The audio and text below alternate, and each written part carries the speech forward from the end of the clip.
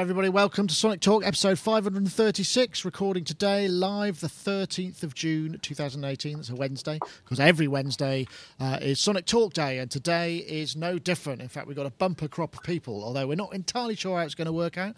We have lots and lots of folks. We're talking about music technology, software, synthesizers, iOS stuff, controllers, production, live shows, all of that kind of thing. So if that's the sort of thing that interests you and it's your first time, stick around. And stick around long enough because we've got a competition where you can win a copy of iZotope's Vocal Synth 2, which is an amazing vocal synthesizer with lots of different features. And we want to say thank you very much to them. And also, don't forget, we've got our friends at Revoice Pro are running a sale. They're actually Synchro Arts. The Revoice Pro 3 is 30% off. If you go to bit.ly/Revoice30, that will get you through and you can claim your 30% off. And that's, I think, running till June the 30th. So get stuck in if you're looking for the ADR, harmonizing, double tracking, that kind of stuff. Well worth checking out. So we will now say hello to our chat rooms. We've got folks in the YouTube chat room, youtube.com/sonicstate/live. Join us there. If you subscribe to the channel, you'll get a notification when we are live. We often go live a little bit earlier. Today I was running the preview of our Pittsburgh Modular Microvolt 3900 review, so you get a chance to check that out. That'll probably be coming up in the next couple of days anyway, properly. And we've also got our friends at the IRC chat room, which is sonicstate.com/live, is where you can find all that stuff. So I want to say thank you to you for showing up, all you chatties. I will say hello to some people as well, because we've got, let's start with, oh no, that's the wrong button. Let's start with Robbie Bronneman, who's there at, I guess, is it still Robot Studios? Robot Studios 2? How do you describe it? No, I'm thinking of a name at the moment. Are you still Nameless Studio? Yeah. Okay, got you. Yeah. I'm just going to turn Rich down while they get there, because everybody's on camera mics today, which means it's a little bit, apart from Yoad, it means it can be a little bit loud. Oh, there we go, we've got time. Robbie, music producer, composer, live music director, MD, I think, for Howard Jones. You're out on the road a lot as well at the moment, aren't you? Yeah, it's just our weekends. We were in Sweden this weekend and Germany the weekend before. It's all kind of festivals, but I've just got back from a stint in LA working with some artists. So, yeah, it's been good. Excellent. And I'm just working here 2 weeks at home, working at home in my little place, which I'm looking forward to. Ah, right. Okay. So you've got your kind of your home set up now, I suppose, right? Have you changed anything since last time? Not really. I've just rationalised it all down a little bit. Got less hardware just because there wasn't the room in here, and I had somebody in to sort of measure the room and get it all sounding good. And it's great. So less is more. I'm digging your kind of Blockbuster /Simmons /Reason shaped pads behind you, which I guess are soundproofing of some kind, right? Well, they're all over the ceiling as well. They're you can't see. I've got big giant ones. They're Ultimate Support made them. Ah, okay. So Although I should say they did make them. They stopped making them because people thought they were too eccentric. So I got all the last ones. All right, so you got the job lot. I don't suppose you could move your camera down a little bit. You're looking a bit like Where's Wally there. But lovely to have you, Robbie. That's perfect. Thank you very much. Great to have you aboard. And let's see who's next. Let's go over to Mr. Yoad Nevo, who is there in his facility in London. Today we have the Wall of Guitars, Yoad, right? How are you anyway? Yeah, I'm very well, thank you. Glad to be back. I've not been away. I've been here working in the studio, but I couldn't make it last week. I'm here in my studio. This is just to kind of remind people that I'm a guitarist. Not that anyone is interested, but we're talking about synths all the time, but my kind of beginning was as a guitarist. So. Or maybe I need to remind myself, and maybe that's why I'm sitting here anyway. Yeah, I know. I can dig that. Okay, so I did talk to you a little bit about this beforehand, but so as you've got such a lovely selection of guitars up there, what's your favourite guitar of the moment? So basically, when I was younger, I had my guitar, which was a Strat, which, like I told you before, I foolishly exchanged for. I swapped for a Proteus One 8 megabyte extension for horrible sounds with horrible sounds. But that used to be my guitar, and I had one guitar, and that was my guitar. And these days I have loads of guitars. I have two other walls with acoustic guitars and other guitars and stuff, and I don't have the one, which is a bit of a shame. I love my SG, which is a really good 74 SG. I really love it, and I love my SG 2000, this Yamaha, which I really love. But it's just one of many. So I pick the one that I need to play the next 8 bars in a chorus when I do occasionally, and then I put it back.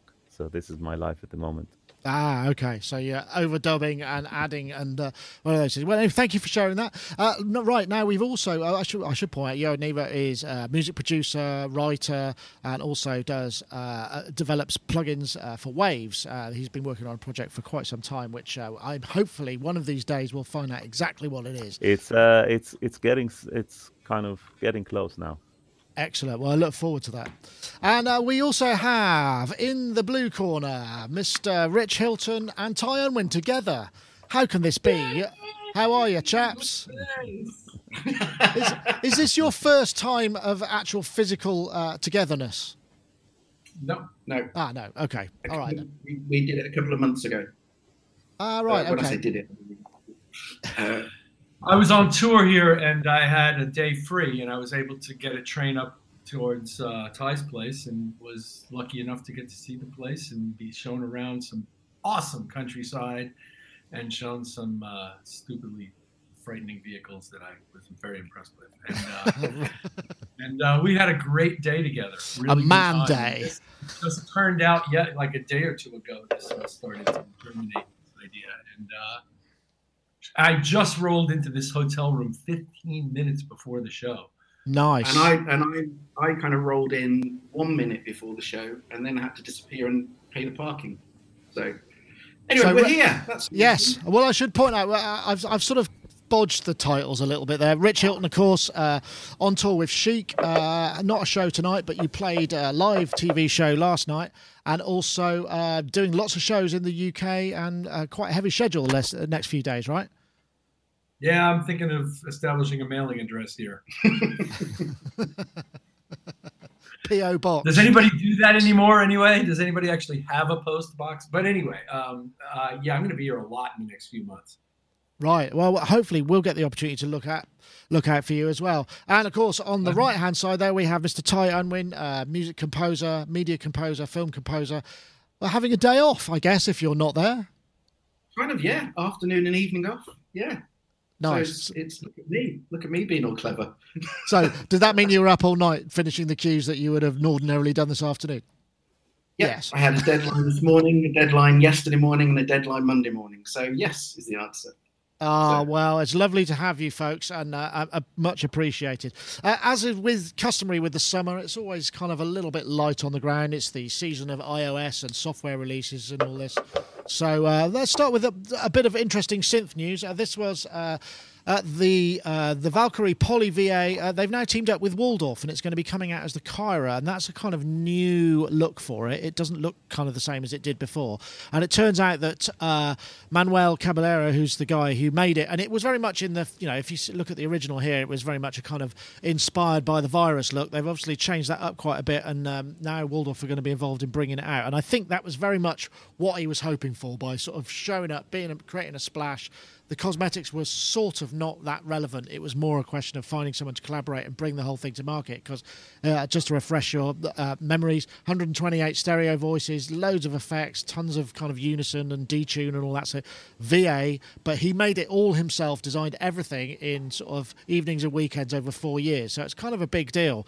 And so now it's going to be out. I think they're talking NAM 2019 for the final thing, around about €1,800. Robbie, I don't think we have got your opinion on this. I can't remember whether you were on the show for that, because it was like the only synth from Music Messer. Yeah, I looked it up. It's great, isn't it? I mean, it's super powerful, lots of polyphony, all that kind of stuff. And I don't think there's anything really in the market with that kind of feature set at the moment, was there? That was kind of that in that kind of form factor. So I think, I'm sure it's a dream come true for him to get picked up by someone like Waldorf. I thought it was interesting because I remember him saying that he wanted to have it out by this summer. And even with a company like Waldorf, with all their manufacturing capabilities and everything, it's coming out in, January of next year. So that's more the reality, I guess, of getting a product like that to market. Yeah, I suppose so. And I don't know how much change there will be, because obviously just from that photo, it looks like there's a bit of GUI change, and they may well change the actual OS a little bit. I mean, who knows? But interesting. So I know, Yoad, I mean, we weren't kind of all that impressed as a whole from the thing, because it felt too virusy in a way. So, but now maybe this will add a bit of extra flavour to it, and it will kind of become something a bit more. Sure, nothing wrong with the virus. I love my virus. I have the first one from 98, I think, or 97 or something like that. Love it. It sounds, from the video I watched, it sounds kind of virusy in the sense that it sounds digital, but it's kind of digital and proud of it. So it's not trying to be, maybe it is trying to be, but it sounds digital and it sounds nice. It's the kind of the specs are very impressive. It'll be interesting to see whether Waldorf, I mean, it's kind of, whether Waldorf will put their famous PPG wavetables in, or add some of those. It's like they've got a warehouse full of them. It's like the Roland D beams, isn't it? They've got to keep shifting them out. Exactly. They've got so many they've got to get rid of. But what I was really impressed with was some of the plucky sounds, or the kind of keyboardy sounds that he played on the video, which I don't think I know any other kind of something with an analog, like a subtractive or even a wavetable, that quite sounds like that. It sounds very punchy. It sounds like something you can, almost like an early days RD whatever 200 or something, the Roland thing, which like is an electric piano and was analog. So it seems very playable. And the one thing I don't really get is 128 stereo voices. What does stereo mean? Does it mean that it has a panning for each voice? Maybe each oscillator within each voice, possibly. I don't know. Yeah. So, sure. but it's a little bit. I'm not sure what that means, because obviously, if it has stereo oscillators, it means that it has stereo filters and stereo VCA, which means 256 filters. So I'm not, what I mean. So I'm not quite sure what does that mean. But otherwise it seems very very impressive. I think that what's the kind of current virus, what's it called, the Indigo or the T1, the T12. Yeah, T12. I think it gives it a good run for its money. It may well do. Yeah, I mean, I guess we need to hear. But I mean, as with all of these things, I mean, I know Ty, you were not especially thrilled at the prospect of it, but I mean, now maybe if it becomes Waldorfed, there might be it might take a slightly new direction and kind of have a bit more of its. I completely agree. This was a funny one for me because I didn't slate it. I just said with the greatest respect. With the greatest respect, I did slate it, and but what I said was, with all of that power and all the facilities and the tech that it had in there, I was just expecting greater things. That's all I really said. But it's actually quite funny because after that, it was one of the few things where there was a genuine backlash with people going, kind of, what? You don't know what you're talking about, and how can you say this? And poor guy's doing it by himself. And do you know what? I actually was slightly harsh on it, I think. But I still stand by the fact it didn't do anything that was that special. But it has all the promise in the world. And I have to say, I knew a few weeks ago that someone big was taken on board, but I didn't know who was taking it on. And it being Waldorf, I have to say, a company who I really like. And having a bit of Waldorf in there can only be a good thing. And as I said from day one, though, I wish him all the best. But I think from his point of view, giving his baby to Waldorf, there are worse companies to give it to, and I think they'll do a really good job with it. I hope so too. And also they might get some of that kind of Axel Hartmann love, because he designs a lot of their stuff, so you might get a bit of Axel Hartmann design, which I'm sure anybody would be pleased to have. I know, Rich, I guess, this is, I don't know whether this is kind of falls in your field of interest. I suppose it'd be useful to have a synth with so much power for live stuff, because all of that juice you could, in one box would be useful. I think we might have covered that in the past. Does this have any other interest for you? Yeah, it's interesting to me. I'm just kind of clueless about it. I didn't have time to prepare for the show, so I didn't really get. What you mean? You've been working? Yeah. It's interesting to me. I don't know if it's useful to me in this gig, but it's very interesting.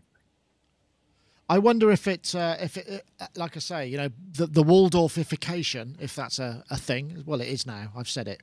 I think that might be a show title. I'm going to write that down. Waldorfification, because I like the sound of that.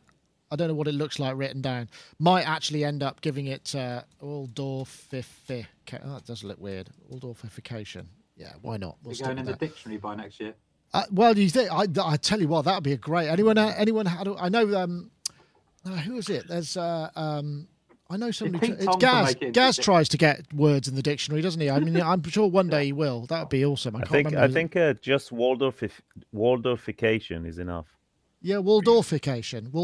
Yeah. Maybe. All right. We'll take it to committee before I finally commit it in typography.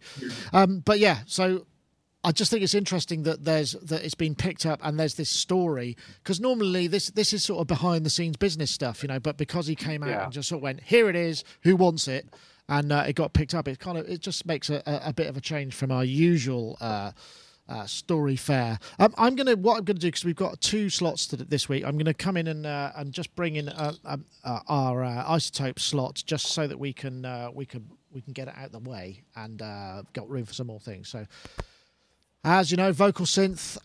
We've got actually I'm feeling.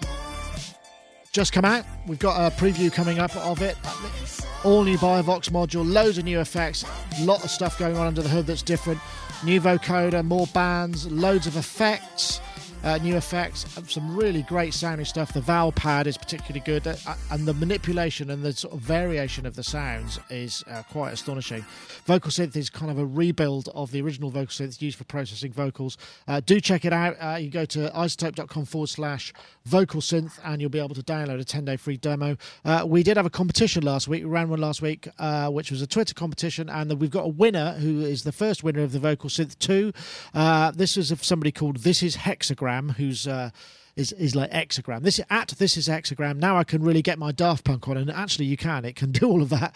So if you want to get in touch, you have a copy of Vocal Synth 2, and we're running a competition this week, and we're looking for the hashtag VocoderLove and the hashtag VocalSynth2 to @SonicState and @Isotope Inc. That's a Twitter competition. So the hashtag VocoderLove, one word, and the hashtag VocalSynth2 to @SonicState and @Isotope Inc. If you tweet those, we'll be able to pick a winner for next week, and you will be up for winning your own copy of VocalSynth2, which I'm going to try and run some analog synth through it and see what happens there, because I think that could be quite an interesting idea too.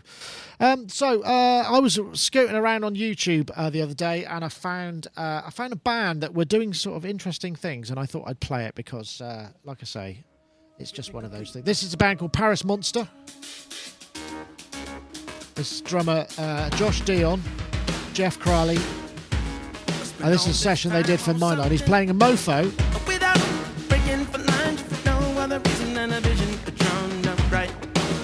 He's a great drummer, great singer.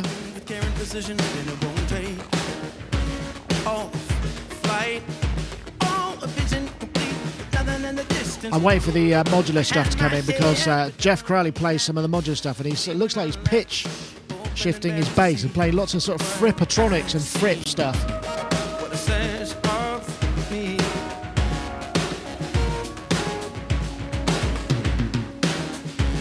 Anyway, I just thought, what a great drummer, what an unusual setup.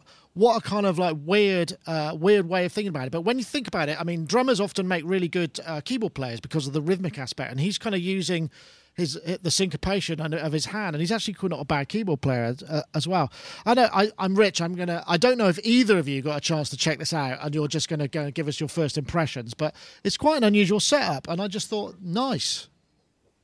I've seen him before, and I think he's brilliant. and his drumming is fantastic. His whole concept is really cool. I dig this guy, and there was a guy in New York, I believe his first name is Austin, who I saw once play this kind of thing where his left hand was doing many things, including keyboard work, while his right hand was playing drum kit, or vice versa. He was quite ambidextrous and multi-timbral at the same time.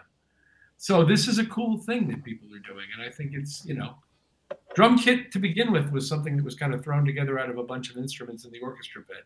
So there's no reason why you can't add keyboards or anything else to it. Yeah, from my point of view. Yeah, go, Ty. From my point of view, I kind of separate it into two areas. In terms of his musicianship and in terms of his versatility and in terms of him as a player, I think I've seen this guy before. I've seen the videos that he's done. I think this guy is shit hot. He's brilliant, proper musician, and he can play. I think from a creative point of view, it's great. I think from a compositional point of view, I have more of a problem with the fact that the moment you are trying to do all of that at once, which I get why he's doing it, but you then you're making limitations, which sometimes work in your favor, but then sometimes kind of work against you. Do you know what I mean? Because you have 2 hands and 2 feet, and sometimes the limitations are. Oh, have we gone? Yeah, your video's frozen, but your voice is still there. Oh, okay, we'll finish this. Okay, and so basically, I just think sometimes from a compositional point of view, the limitations of what you can do, with 2 hands and 2 feet, sometimes get in the way. But from a musician point of view, I think absolutely incredible. Yeah, I really did. The thing is, it's almost enough just him. The guy playing the bass is a bit Jeff Crowley, who does the really interesting electronic stuff as well. Sometimes it just doesn't feel quite, with a 3-piece band and a 2-piece band like Royal Blood or the White Stripes, there's this real kind of like visceral mesh between the two, and they don't seem to play on that so much, which I was surprised at, but still sounded good. I don't know whether you agree with that, Robbie. Yeah, I mean, a few things. I remember having Robert Fripp came and did Frippatronics in Bristol at a session for me once. Wow, really? He brought all his gear. It was the studio. What was the studio that you were the Coach House? What was the studio he had after Coach House down in Clifton? The old BBC studio. Maida Vale. Maida Vale, yeah, it was there. No, not Maida Vale. Not Maida Vale. Yes, not Maida Vale. That's in London. What am I talking about? Yes, I know that. The Clifton down one. The back street. Yeah. Anyway, I remember having him in to do a session. It was amazing. I've got DAT tapes of it somewhere. Loads of unused stuff. No, I thought this was great. It reminds me a bit of there's a band I really love called Knower, Knower. There's a guy called Lewis Cole. I think he's a jazz major, and he's like. But I went and saw them with Gaz in Bristol. And they had like a full band with a bass player, 2 keyboard players. It was just phenomenal. I would say he was like the best drummer I'd heard since Steve Gadd. But he did that whole thing of playing keyboards and drums. And he has that kind of jazz thing where he doesn't even hardly cross his hands and doesn't break out into a sweat. But I went and saw them in LA recently, and I brought all these friends along of mine, all like shit hot musicians. I said, you've got to come to this amazing band. Turned up and there was a keyboard on stage and a drum, like a kick, snare and hats. And then that was it. And I was like, oh my God, what have I brought my friends to?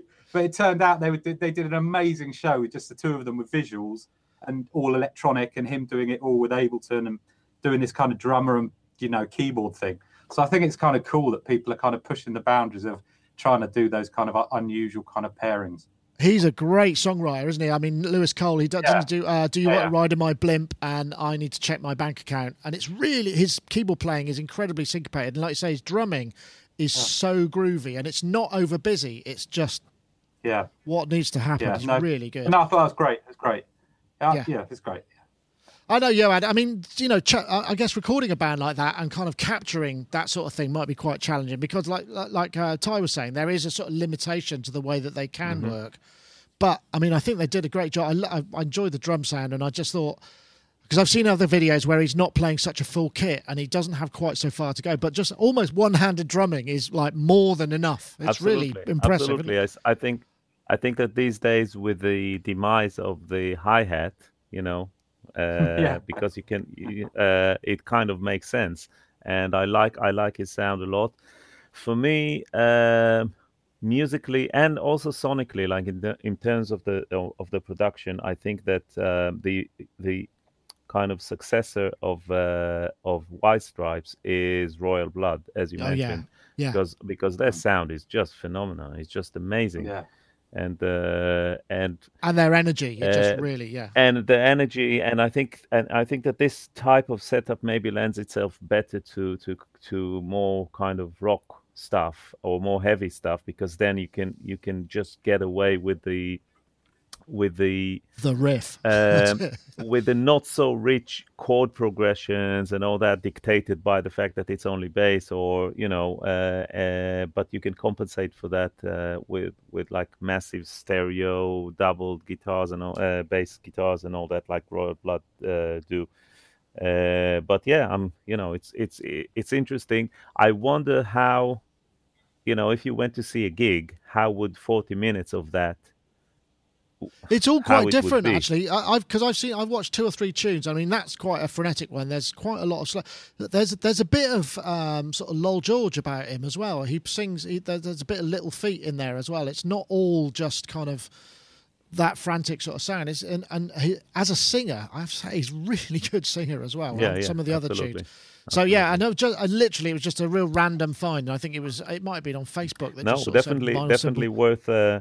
definitely worth showing and mentioning. I think that from an engineering point of view, I like things where, obviously the vocal mic, it has a lot of drums in it.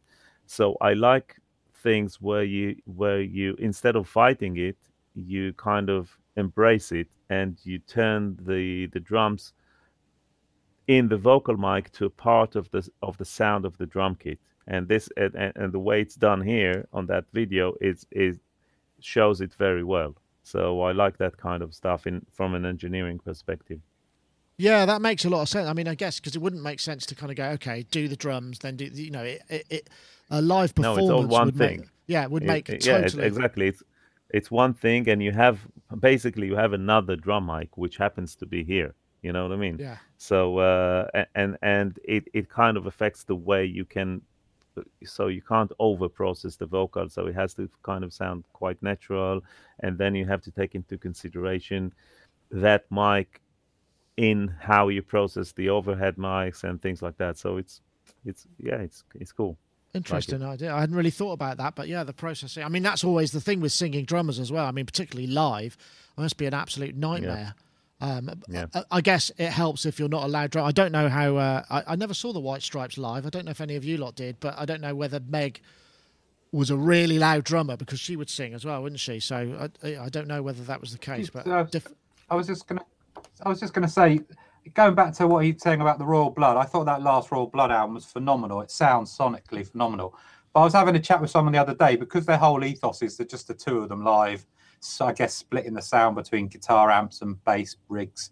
Do you think the album, they keep that ethos when making the album? They try and make it so that they can basically recreate the album live, or do you think there's a bit more going on? That's what I was having this argument with someone about the other day. I don't know. It's such a polished sound. It's such a polished sound, that album. Yeah, I don't know the answer to that. Yeah. Answers on a postcard. I think that, if something sounds good, then it sounds good. It doesn't matter, for like when Queen used to mention no synthesizers were used on the making of this album. Who cares? You know what I mean? If it sounds good, then it sounds good, whether it's 2 guys playing or 50. I don't think it matters. And if you and the kind of recreation of it is a whole different project, and which can be interesting with just 2 guys on stage or not, or having more people. And it's like U2 in their concert, they have some other people backstage playing stuff. I think it's all down to whatever sounds good and it serves its purpose. That's interesting. I know, Rich. I mean, Chic are in the enviable position of being able to kind of play really well and have enough musicians to fill the sound out. I mean, has that ever been discussed, where it's like, well, we should have the string section, or maybe we could fly that in, or would that just not work because you'd have to then work to some kind of click and it would just all be wrong? I'm not specific to Chic, it's not been discussed seriously, but there are times where we do it. One of them was last night. Quite often, guest artists with whom we'll play will bring in their tracks to which we have to play. We're quite comfortable doing it. It's not that. And this gets into a sort of a philosophical discussion that I have about this. It's a deal with the devil. And the reason why is because you gain a little bit and you give up something. And it's a question of whether what you gain is more valuable to you than what you're giving up. And whether or not you could have done it without it in the first place is also playing into that conversation. But you gain a lot of possibility and potential excitement and real tightrope walking kind of sensation of danger to the show. And what you give and you by playing it live, and then by using tracks, you gain consistency, tempo consistency, pitch consistency. You gain consistency of all different kinds, but in order to get that consistency, you've given away any possibility of anything more special happening tonight than it was likely to happen last night, or at least anything much. Yeah, that's a good point. I know you feel quite strongly about this, Ty, as well. So it's there is an element that it's just like, just do it from your point of view. Well, yeah, absolutely, yeah. I mean, kind of that's exactly my attitude to most things, to be fair. And I've got this at the moment because we're doing something with Midge later in the year with a BBC Proms thing, and we had this conversation that it's about they're wanting to possibly use click tracks and record it, play 2 tracks for some of the more electronic sections with the orchestra. And I don't want to be doing that. I want to keep it as live as possible, and just, if it doesn't sound like the record, so what? I made the record and I don't care if it doesn't sound like the record. It just needs to sound good. We can make it sound good, but I would rather do that and kind of avoid, if possible, the whole click things. But, I don't get precious about these things. It's like, kind of they were talking about, how many synth players do we want? And to recreate the full effect of the album, we were going to need, I think, probably another 2 synth players and another guitarist. Forget all of that. I'll rearrange the bits that need rearranging. The bits that are missing, I'll just knock up on a synth or a piano or something. And do you know what I mean? As long as it sounds good, I really have no problem with that. That's interesting. I guess, Robbie, coming back to you, because obviously, the Howard Jones stuff is that there's some of it's live, some of it's kind of well, a lot of it's live, but some of it is kind of processed. We're talking computer-wise. Yeah. So we're touring at the moment with like a 3-piece brass section and a guitarist and a electronic drummer, electronic percussionist, and Howard and me. So it's kind of, basically our philosophy is things that are like incessantly repetitive and like little sequences that are like 16s and things that's just going to be ridiculous for someone on stage to be going, for like the whole song doing the same thing. It just looks silly.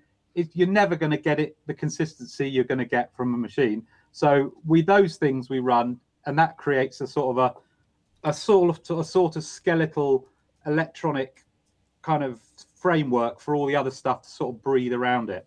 And that's kind of how we look at it. That's things that can be played and benefit from being played should be played, and things that are just like perfunctory in terms of their motor rhythms or whatever, they should just run, because there's no benefit to seeing other people doing it. That's interesting. You have a contender for the title of the show there, incessantly repetitive. I like that. That has a certain ring to it. That's a close second or equal billing for Waldorfification as well. At this point, we should just bring in a message from Synchro Art. Don't forget that we've got the 30% off of the Revoice Pro 3, and I've got this little message for you. Have you heard about the deal you get from Synchro Arts? It's great for ADR and stacking vocal parts. Get 30% off. Audio switched in a blink. Harmony's always in sync. You want to rhyme in time and get into this tune.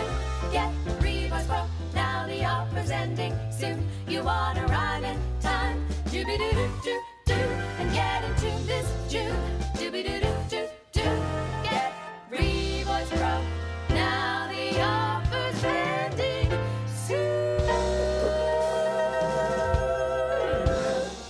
That's right, folks. I feel like I should come in with a kind of Lothario-style voiceover here, like I'm emceeing some kind of old jazz show. But yes, if you want to check that out, go to synchroarts.com, or if you go via bit.ly/Revoice30, then they'll be able to measure this because they're getting the exposure, and it all makes everybody look good. You use that, don't you, Robbie? I'm sure. Did you mention that mate. you use it? I've been using it since version 1. It's probably one of my most valued pieces of software. That's one of my Desert Islands pieces of software. Really? I mean, it's just Interesting. like I've just used it to death on so many things. I mean, everything. I mean, it's the kind of backbone of all my vocal production. That and Melodyne together, those two things I just use. So yeah, I would have to have those. So I thoroughly recommend it. Right. Okay. Well, that's an interesting thing. Thanks. I concur. I got it because Robbie recommended it, and it's fantastic. We were just talking about it while the advert was on. Great bit of kit. Excellent. Yeah. Well, that's always good to have a bit of copacetic join-uppery there. All right, let's have a look. What have I got there? What's this one? Oh, yeah, here we go. This is the new output sample library arcade. Slightly cheesy advertising, but, you know, basically the idea is loop synthesizer player, online library, that enables you to tweak it. You can drop your own samples in as well. As we know, output stuff sounds really good and has a lot of big fans. So I hope this may well Arcade work is for a them, loop or it may not. synthesizer that has new content delivered every single day, and tools to transform everything so it sounds like you.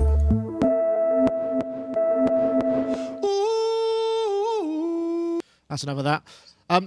So yeah, I think the key phrase is it's the new content every day and is tweakable enough to sound like you, which is kind of what they were going. And we had a visit from the CEO. He came down about 6 or 8 weeks ago and showed us a kind of pre-release version of it.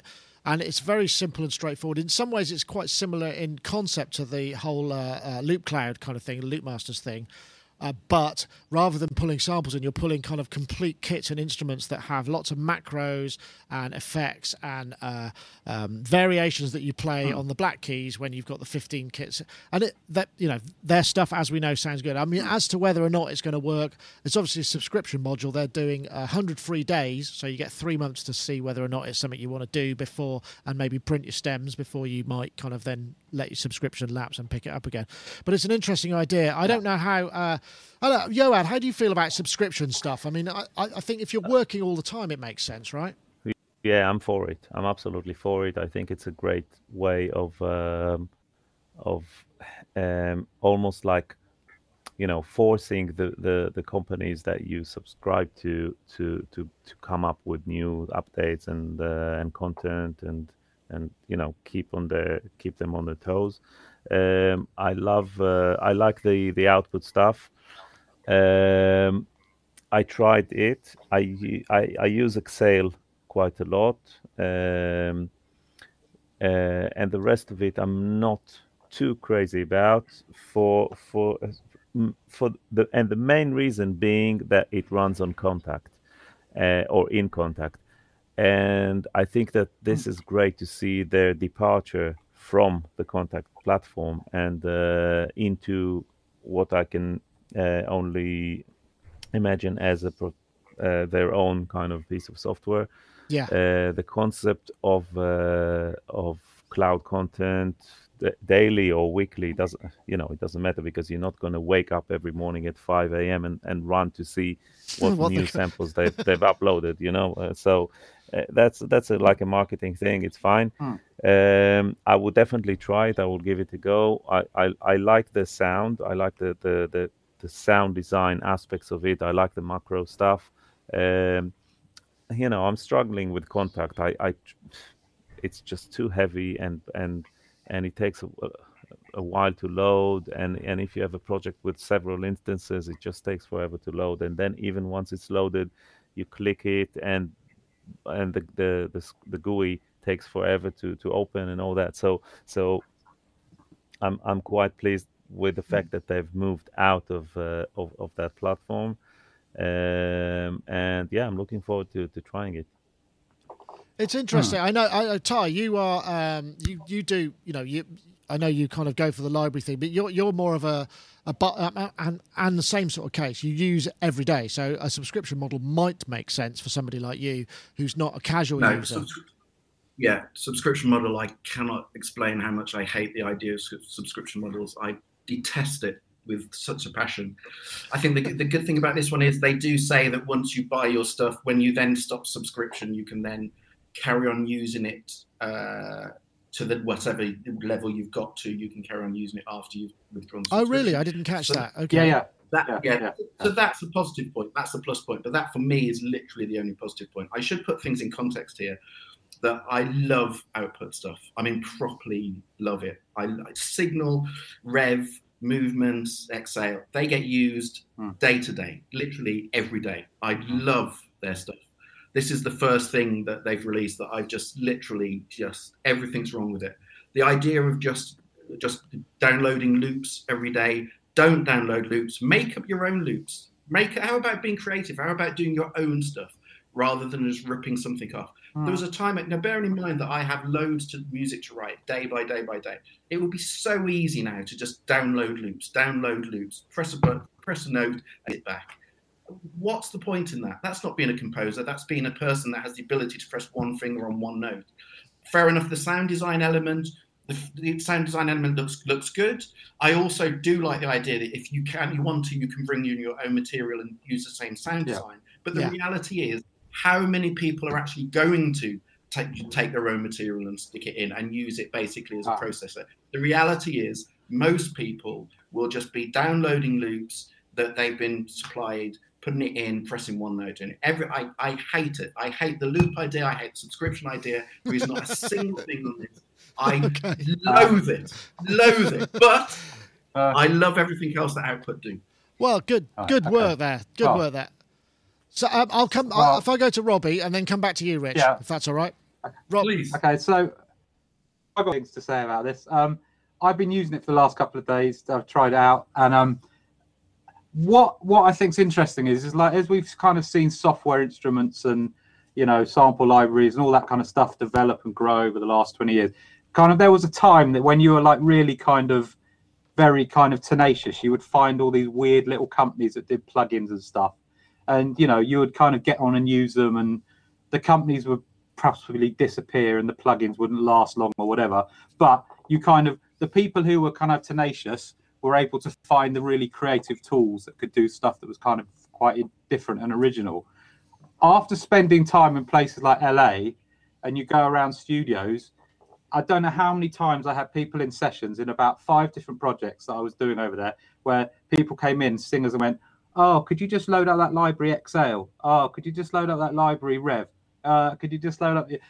There's all these common libraries, as these companies like Output and Native Instruments become like really big entities and like with lots of financing and, they seem like really stable entities for a long time. Everybody buys all this stuff as soon as it comes out. And everybody, like Ty says, the reality is they just sort of rinse everything out of it.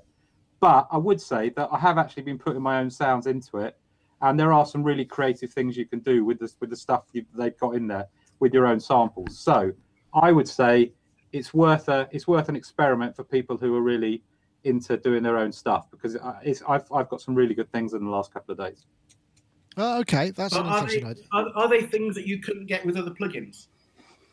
Yeah, but I think because there's the convenience, because there's quite a few really interesting tools that are all lumped together in the one. And so you could probably do it if you like mash in loads of tools by Twisted Tools and all these other people who make all these interesting plugins. But sometimes it's just nice. It's like having a channel strip of weirdness, isn't it? As opposed to kind of just having to cobble together an effects wrap of weirdness. Okay. Yeah. So, Rich, how do you? Yes. Where do you sit on this? Well, fence? as regards this particular piece of software, I'm not that familiar with it, and as I said, I didn't do my homework. But to your question about subscription models in general, I would have to say I feel very similarly to Ty about this, and there's a whole load of reasons why. None of which have to do with my very, very dear friends who own software companies trying to make a living, which I do respect and I understand why the subscription model is as desirable to them as it is to your cable company, to your cell phone provider, or to anybody else who gets to send you a bill every single month of your life. So, the heating company, the phone company. But nobody's plugins are that valuable to me, period. And I won't let them be. So if I'm not using, my friend over here's plugins this week, I'm using my friend over there's plugins next week, and I'm going to use something else the following week. And I actually like changing up the way I do things as much as I like doing them. So being locked into nobody but my friend Colin, for example, who makes some of the greatest stuff there is out there, DSP, being locked into just his and feeling like, because I'm spending whatever, it's cheap, it's dirt cheap, this stuff, but whatever it is, if I'm spending every month, I start to feel compelled to keep using it. And I'm not necessarily looking for that kind of creative stimulation.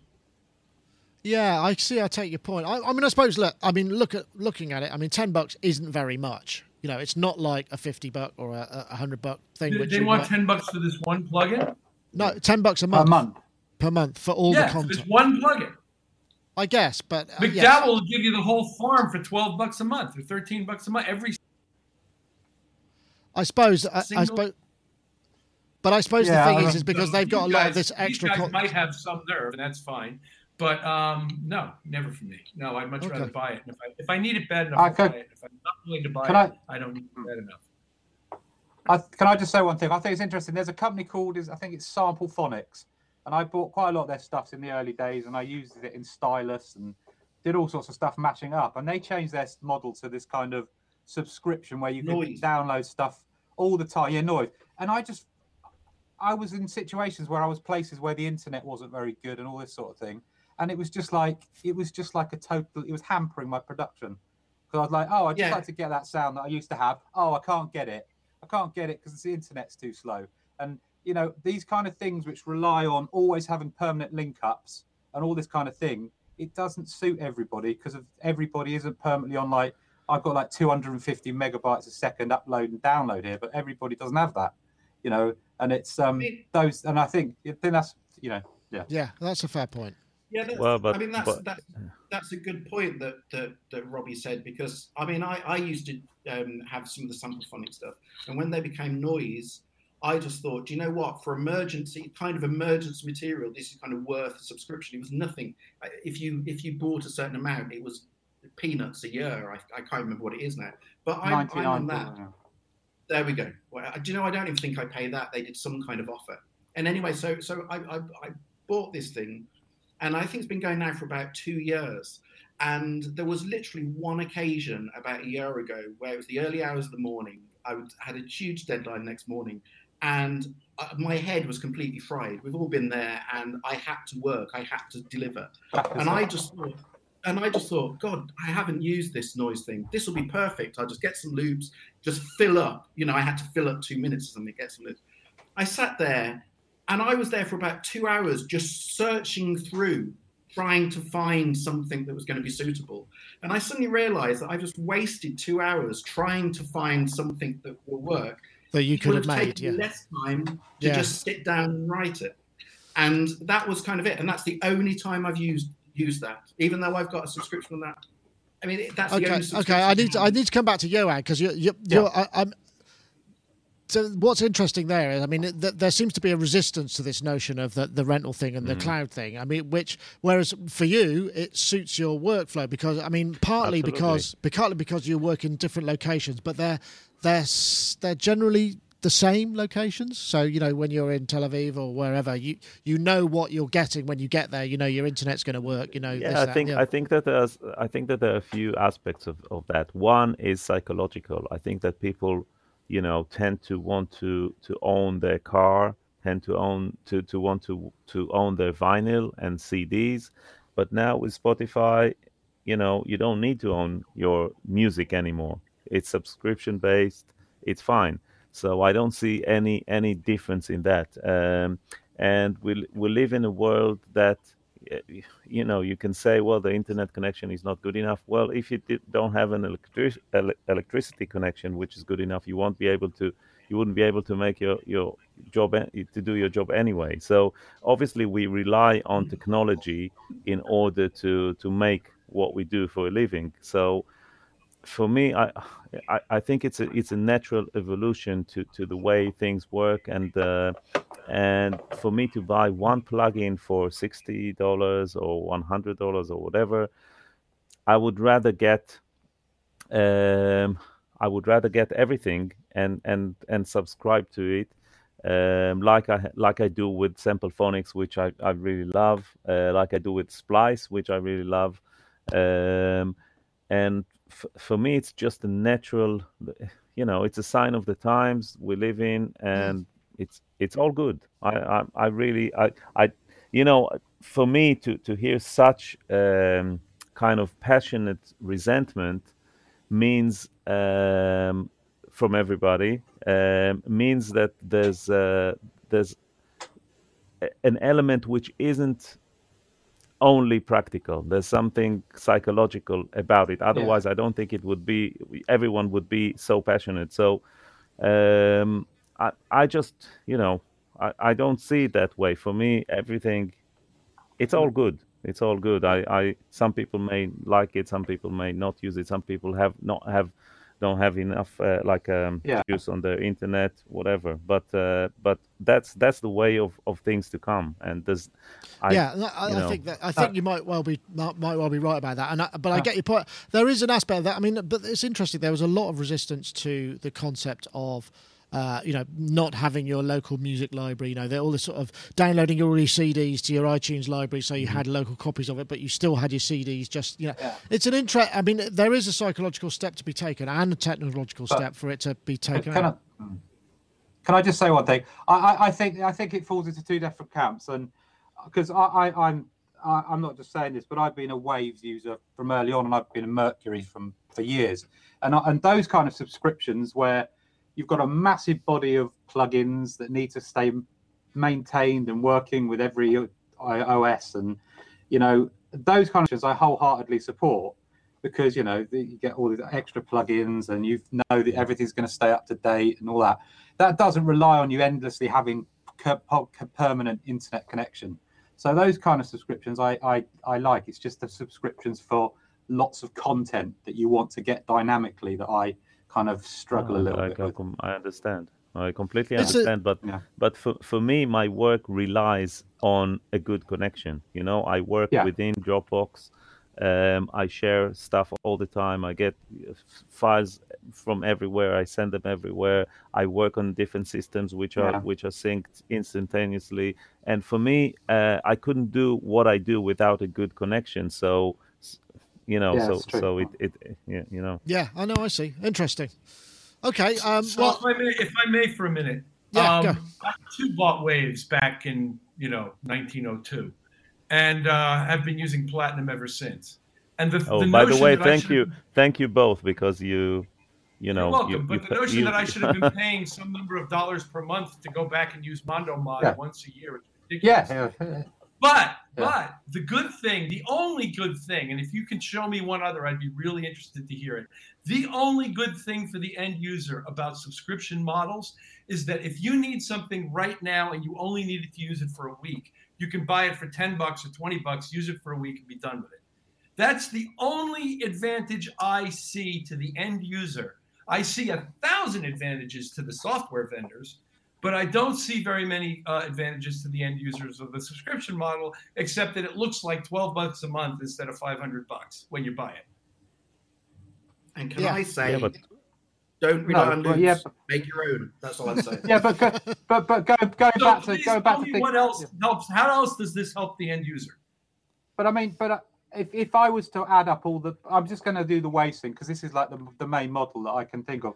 All the plugins that have been added to the Waves bundle over the years, if I'd carried on buying those as individual plugins when they came out, it would cost so much money, and they're all just been available to me as and when they've become available. And I've been able to make sure that my system always runs with old sessions, like sessions I've been doing for 10 years can still load those plugins, and I know that they're always going to be updated to the latest OS. So, and it's convenient because it's in one app and it just all updates all the packages you've got together. So I'm happy to pay for that convenience. Like that too. I don't understand. But it's convenient, isn't it? Exactly like that. Yeah. Each manufacturer having their own software updating app now? Is that convenient? I guess. Okay. I got like 10 of them now. Yeah, and Waves is one of them, and Isotope's one of them, and everybody, and Native Instruments is one of them, and Artery is one of them, and everybody's got one. And it's, all right. But what you just described is exactly the way I interact with my Waves software. I don't see any difference. In other words, is there some enormous stockpile of plugins being offered to subscription model people that I haven't seen in my Platinum subscription that I've had for almost 20 years? I don't know about the Platinum, but I've had dozens and dozens of new plugins over the years in the Mercury one. So I've had plenty of updates in Platinum where they offer additional plugins along the way, and it just suddenly shows up in my account as something I can use that I didn't ask for, and that's great. I'm happy about that. But I'm still waiting to hear what's different. I suppose the thing is it depends on what your working method is, what you need, and what you're using regularly. Yeah. And I think the thing is with something that's new like this output model is it's a new thing. There are, however many plugins they already make, but these are a completely new set of things. So they will be coming, they say they're going to update. So they've obviously got a lot queued up and they're just going to kind of keep releasing them out and keep doing it. And it's the same with the Loop Cloud. There are tons and tons and tons. And that Loop Cloud workflow actually is really cool. We did a review on it. We had a great product presentation and working with it and just going, oh, what does that sound like? That's in my track at the tempo, going through the effects channel I want. Yeah, that sounds great. I'll just drop it on the timeline. It's really easy. That there are all these ways in which to access it, and I guess the output method is slightly different again. It's just like, here's a ton of content, and I think that's slightly obscure because you're not going to use all of it all the time, and that's the point. But I suppose by the same token, it's not a terribly expensive subscription. So, in terms of what you pay a month, it's not the greatest outlay, and it may well help some people. But I suppose the issue is really, like you say, once you start subscribing, you feel like you need to use it. And I think that's the thing that might philosophically, creatively limit, when we're talking about content rather than application, plugins and that sort of things, the fact that the content is something you feel compelled to use. So therefore, aren't you going to sound a bit like when they dropped this amazing loop library on Wednesday, and everybody from Wednesday is going, I'm going to make a track with that, and so we're all at the same time making the track using that great new library. So I suppose that's something. No, I'm sure you won't be, Ty. But yeah, I see the point. But I mean, as to the wider point, I think it just depends on how it suits everybody. But yes, perhaps we could. It's not a new concept. What if you could buy every single plugin in somebody's inventory for $29 a piece? How does that change the industry? How does that force your good friends who've been slaving away at this business for 25 years to have to give away their stuff to compete with that? That's another idea, yeah. I mean, I suppose that could work.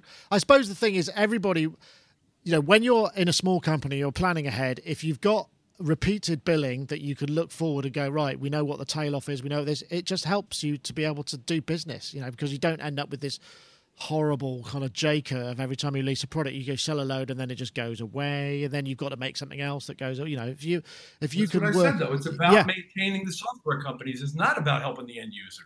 Sure, but ultimately, but that does help the end user because in the past, so many software companies that people cherished and loved disappeared under the radar because they couldn't survive. And you go, oh shit, I can't use Alchemy anymore, but it's in Logic, but it's not the same, and I can't load my sessions. At least as these companies like Native Instruments or Roly or whatever you want, all these companies that sort of become bigger and bigger, you feel a little bit more security that their products might be around for a long time to come. And that is got to be good for the end user. That too, yeah. Yeah. I agree. Yeah. I'm happy about that part. It does help keep them in business, and that's lovely. Yeah. But let's not pretend who this is for. Okay. Right. So. Gosh, he's like Jerry Springer. Yeah, awesome. I was going to bring another one in, but I think we might actually be kind of towards the end of the show. And as I said, I'm going fishing, so I wanted to get. I bought a new fly reel, and I'm going to go and do some analog behaviour that doesn't require any computer. In fact, last time I went, I forgot my phone, and it was great because I couldn't. I'm going train spotting. Oh, yeah, excellent, good for you. No, not really. Good for you. But well, you could. Sorry. Can you see the trains from your window, or do you have to go to a special viewing no, platform? I've got a little lake. I've got a lake outside my window, so you can actually fish in the lake from my window. Awesome. How about that? I'll come to your house. That sounds perfect. Okay. Folks, thank you ever so much for that. I know we kind of meandered a little bit around, but that's interesting. I think the output thing does raise a lot of interesting questions, and it does also raise the issue of this kind of the stability of any manufacturer and any of these people. And I suppose it's just, it's another model which, as it becomes a norm, that it's another way that you can make things happen. But there are still alternative ways anyway. So anyway, thank you very much for that. Ty and Rich, I guess you're having a jolly day out now, are you? We're gonna wander into Oxford. I'm going to show Rich the wonders of Oxford. Oh, lovely. And go and have something to eat. If you thought parking was a nightmare at the hotel, parking in Oxford is even worse. Get a bus. Perhaps I'll speak to Gaz after this to see if we can zip down the motorway and meet you. Oh, yay! I would love to do it. I would love that. Do it. Okay. All right. Okay. Brilliant. All right. I'm on it. Okay. Awesome. Well, excellent. I'm glad to hear it. And we'll even meet you halfway. We'll meet at the service station. We'll meet at Les Delamere, sir. Yeah, that's right. Yeah. We know how to live. That'll be lovely. Meet you in a car park and we can do the exchange there. That's right, yeah. Anyway, folks, thank you very much for it. Thank you, Rich Hilton and Ty Unwin. Thank you. I hope you have a lovely evening, and I will hope to see you at one of your repeat trips when I can synchronise my own diary with yours. That'll be lovely. Yeah, we'll thank you very much, gentlemen. And also, Mr. Johan Neva and your lovely collection of guitars. Thank you very much for joining us. And we'll look forward to... what are you all to now? Are you back to production and mixing and all that kind of stuff? Full-time production, mixing a lot. I have some mixes lined up for me for the next couple of weeks, and some productions to finish, some songs to finish the production on. So, yeah, I'm at the studio. So I've got a curious, a mix, right? How long is too long if you're mixing? How long is a piece of mix? Yes. It's maybe not 30 hours like it used to be, but maybe the 30 hours are spent across a different several days. So right. I do a lot of the work actually on headphones and in the car and all that, listening to the mix, because tweaking it takes a second. So it's just making the mental notes of what needs to be changed. But so overall, I don't know how it depends, but it doesn't happen in a day. It will take me a good few days to work on a mix, where I work a few hours here and there, and then do a lot of listening on headphones in between. Interesting. And I think that's probably better because you can keep perspective as well, because you kind of absolutely away from it and back. Makes sense. Anyway, Johan, thank you very much for joining us. I look forward to speaking to you again soon. That's been a joy having you on. And also, Mr. Robbie Bronneman over there in Bristol. It's an all too rare occurrence, so hopefully I have promised to come over and visit you as well, which I intend to do. I was just going to say, you asked me about gear, and the one thing I have got recently is my good friend Thomas Walter at TC sent me this, which is brilliant. The new 2290. Is that the controller for it? Yeah, with the plug-in. It's brilliant. I've been using it in LA for a few of my projects. Yeah, it's really and good. you get to have like a little kind of remote control on the desk, which makes everybody yeah, it's good. Happy. It's really good. Excellent. Pleased to hear it. Okay, folks, thank you very much for joining us. That was Sonic Talk episode 536. Once again, don't forget to check out iZotope's Vocal Synth. That's izotope.com/vocal synth.